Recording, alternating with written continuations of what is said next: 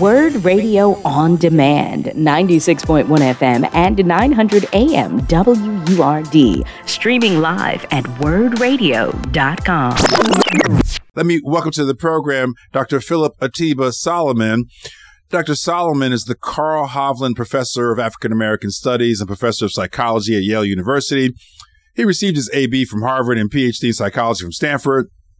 He quickly became a national leader in the science of racial bias by pioneering scientific experiments that exposed how our minds learn to associate blackness and crime implicitly, often with deadly consequences. This research led Dr. Solomon to co-found the Center for Policing Equity. Everybody join me in welcoming Dr. Phillip Atiba Solomon to Evening WURDs. How you doing, Doc? How you doing, man? I am doing okay. Glad to be on with you.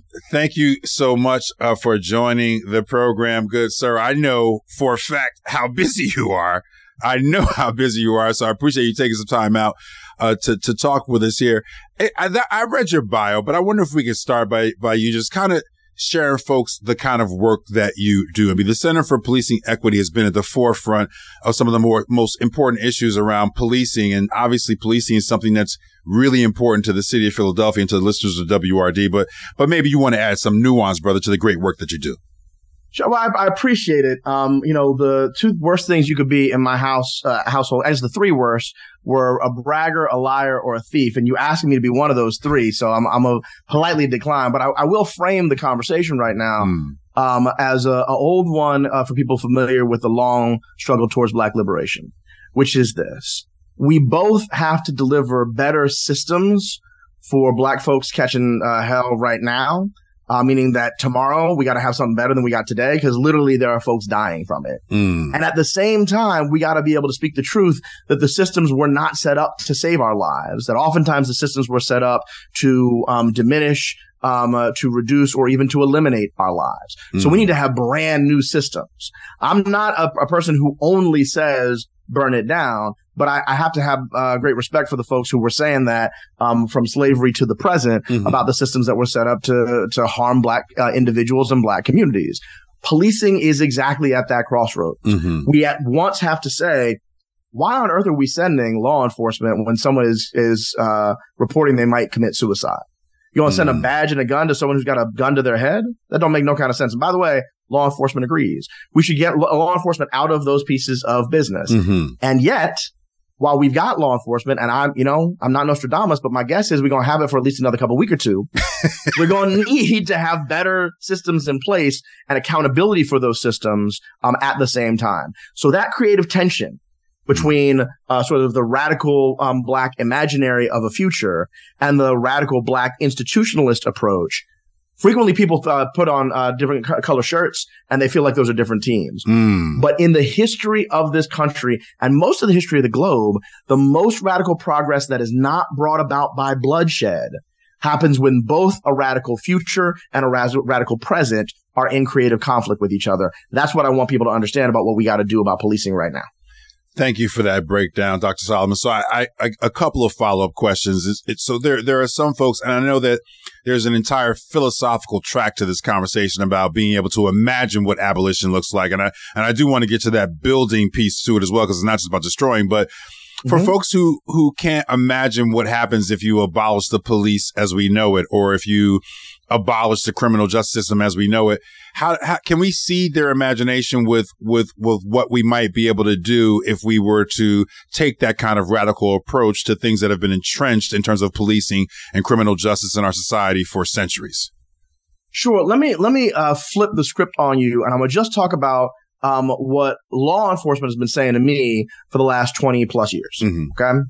So police chiefs, line officers, union presidents have been saying to me, we keep getting sent into poor neighborhoods, dealing with the crime of being poor, and then getting yelled at like it's our fault when we can't solve poverty. We keep getting sent to people who are struggling with mental illness. It goes badly, and then they're upset with the cops. Like we were the ones who deinstitutionalized mental health hospitals and provided for the eradication of public mental health resources. Right. We get sent to the places where folks don't have houses, where they've got substance disorders. We're sent into the schools where teachers are not equipped, don't have the resources to protect themselves and to protect the attention of the folks who are trying to focus on learning. Many of them are up late at night because of the contours of their neighborhoods, didn't get enough to eat at home. So cops are constantly sent into areas where we have neglected communities for generations. That's right. And then we blame them for the things they get wrong when they get set up. So every one of the police chiefs that I've spoken to, who I think is worth anything in their jobs, has said, get us out of the situations where we can't be trained, where we don't come with solutions. We just come with detention and deterrence. Get us out of those situations and let us focus on the things that we can train for, which is immediate crisis response to violence. When you get that in a large number of jurisdictions across the country, not all, but a large number, we're talking about 80, 90, 95, 96, 97% of their work is having nothing to do with violence. Nothing to do with violence. Right? I'm not saying that means that 97% of it should be gone, but how small could we shrink law enforcement if we invested upstream so the communities didn't have those sets of crises in the same kind of way? By the way, that happens in our European countries that are allies in some parts of Southeast Asia. That happens when you're focusing on getting rid of inequality. But also if we had sets of crisis responders that weren't just badges and guns. Imagine radical notion that when someone was in a mental health crisis, we sent someone who had therapeutic skills. Right. If someone's struggling with substance disorder, we sent a physical health responder. And that, God forbid, someone is suffering from being unhoused, we send someone who can move them indoors. These are not radical solutions. They're what law enforcement's been calling for decades, saying, stop blaming us when y'all don't really want to solve these problems. You just want to make them disappear. And that's the beginnings of what it means to shrink how much we address these problems with systems of punishment, and to grow how much we're responding to them with systems of care, both before the crisis happens and at the time of the crisis. Forget about, if you want to call that an approach to abolition, that's what Du Bois would agree. Right. But if you want to just call that a common sense approach to a problem we can all see, that's right? I hate to do this to the most radical of activists, but you agreeing with the cops. Right? Don't say that too loud. Don't say that too loud, bro. Don't say that too loud. And you're late to the party. Cops been saying this for 20, 30 years. Welcome to the show. So I'm assuming that would go with some radical redistribution of the budgeting for police departments, right? Because, in many of the largest cities in this country, the police budget is one of the biggest line items on the municipal budget sheet. And so are you suggesting that police unions and the political forces behind the police are willing to break bread with those budgets in order to redistribute those resources into the services and into the personnel who can actually address this wider range of things that police are addressing that they're ill-equipped to address? It is rare for law enforcement to say, hey, we to get us out of here. And by the way, take the money back that you gave to deal with it. They want out of it, but they want to keep the money, in part because right now they're in a crisis of morale and recruitment. Not surprising. Post 2020, not a lot of folks lining up to be a cop. And the ones who are not the most qualified. They also see how much they're spread thin in terms of all the things that we neglect and we ask law enforcement to do. And they're like, yeah, I can't give up any of this budget.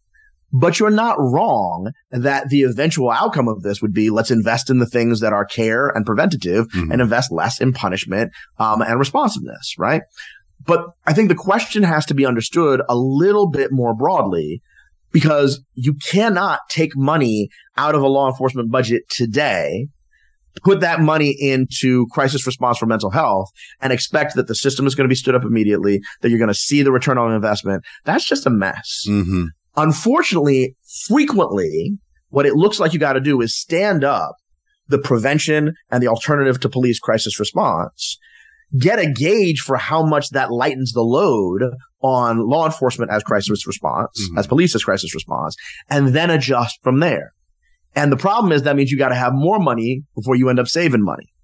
which is where the nonprofit space frequently comes in. Right. So we show up and we try and facilitate a thing. Our folks, the Million Experiments folks, show up and they're observing these kinds of things. Live Free shows up and does some violence interruption stuff.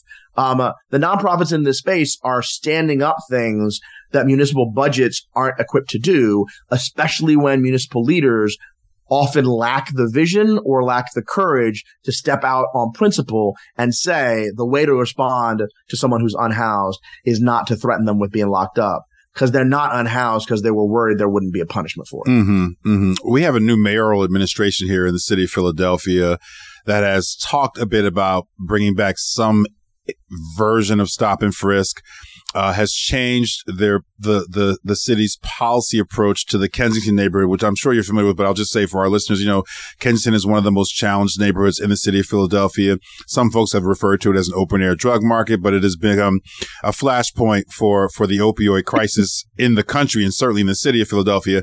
They're shifting away from I guess you would call it a harm reduction approach, shifting back to a more policing approach.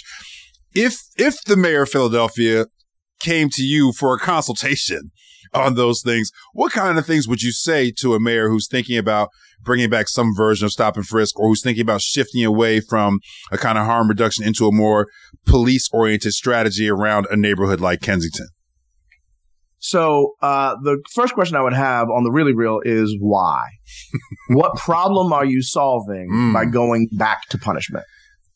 And if the answer was, I'm solving the problem of folks being in immediate crisis, I'd be like, what evidence do you have that this thing will work? Because having done the analyses, like I'm a data nerd, right? Like nerdy nerd. That's why we love you, Doc. That's why we need you in these conversations, because the data it's not always there, and we need the data. Right. So the data are useful. I need the data because it's my breath. Like when I'm done watching a Marvel movie, I go watch Star Wars. I'm a big nerd. But I want to be clear. We didn't use the data. We didn't bother to wait for the data when we were deciding that crack cocaine should be punished at 100 times powder cocaine, right? When we decided that we weren't going to allow folks in Florida to vote even after there was a popular referendum led by Desmond Meade to make sure that folks with former felony convictions could vote, we didn't create a system that was going to re-enfranchise people, make sure that they were able to participate in their community as functional citizens. We didn't use or wait for the data. So I am sympathetic to communities that say, I don't want to have to wait for data to get justice. We need the data. It's useful. But in the meantime, you talking about going backwards, we actually have data on what going to stop, question, and frisk does. There is a short-term reduction in petty crimes, low-level crimes. And there is a long-term, like I'm talking generational damage on public trust. Wow. And the problem with public trust, and I want to be clear, the goal here is not me saying communities just need to trust law enforcement. The goal here is that we need to have public servants worthy of community trust in the most vulnerable communities. But when you don't have it, what happens is you ain't going to call when something bad happens. You know who knows that before the cops know that?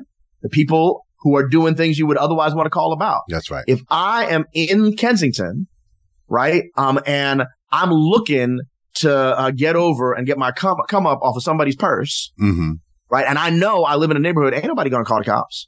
We don't trust them. That's not what we do. That's not how it's managed here. If they got someone bigger with a bigger gun who gets the drop on me, then that's just how life is going to go down. But I'm going to get that purse. That's how situations become vigilante, right? And so if we move to a punitive system that says because you live here, not because you did something, because you live here, you are subject to increased state surveillance, increased risk of state violence, right? And a decreased protection of your constitutional rights, which is what stop, question, and frisk in many cities has meant. Then what we're saying is we don't care that generationally it means you won't be able to trust the system, which means you will disengage in the act of being a citizen. What I would say to the Parker administration or anybody who asks me is if what you think you're solving for is actual public safety, I want to be clear that the tactics you are using are a worse threat to participation in voting and democracy than gerrymandering and moving the polling places. Wow. If, however, you want to be honest, and by the way, I'm not trying to say that Mayor Parker is not being honest. Right. But for most people, if they want to be honest, they want to say, yeah, politically, violent crime is up and my donors feel like I need to do something about it. That's right. And this looks like the thing I can do. This will be a visible reaction to it, and they won't have to see the criminals, right? And I put criminals in quotes. Mm-hmm. The criminals for a couple of months, it will be a political winner for me. What I might say is, I know it's hard to imagine, but there are funders and there are state reps and there are federal folks who would be incredibly supportive of a person with enough bravery to come forward and say, I can put a Band-Aid on a chest wound, or we can come together as a community, and instead of acting like we're tough people, we can actually build communities strong enough to deal with this at the root. Because there is no community that has a problem with violent crime when everyone has enough. Doesn't happen. We got problems with white collar crime. People don't feel like one yacht is enough, so I'm going to rob somebody's pension. That's a thing. Right. Right. But they usually don't. They usually don't stab people for it. That's right. Right. So if you wanted to have points not just for the next election, but points for a legacy, you would have the courage to say, none of these policing responses deal with the root cause. You can't police poverty. You cannot police poverty. You can't police poverty. I mean, we do it. We do it all the time. But policing doesn't solve poverty. Got it. So are you talking about universal basic income? I mean, what are some of the solutions that go along with that more holistic, community-centered approach to crime and substance abuse? So I wish that the answer was, here's my 3-point plan. Right. Go put it into effect. Right. I need to remind folks that we spent $115 billion, that's billion with a B, $1 billion on policing in this country every year. $115 billion. Wow. So for folks who imagine, I hate to say it, since 2020, a lot of folks who all of a sudden became expert about policing. You don't hear a lot from them anymore, right? But they got real, from 2020 to 2022, there were a lot of folks. There were.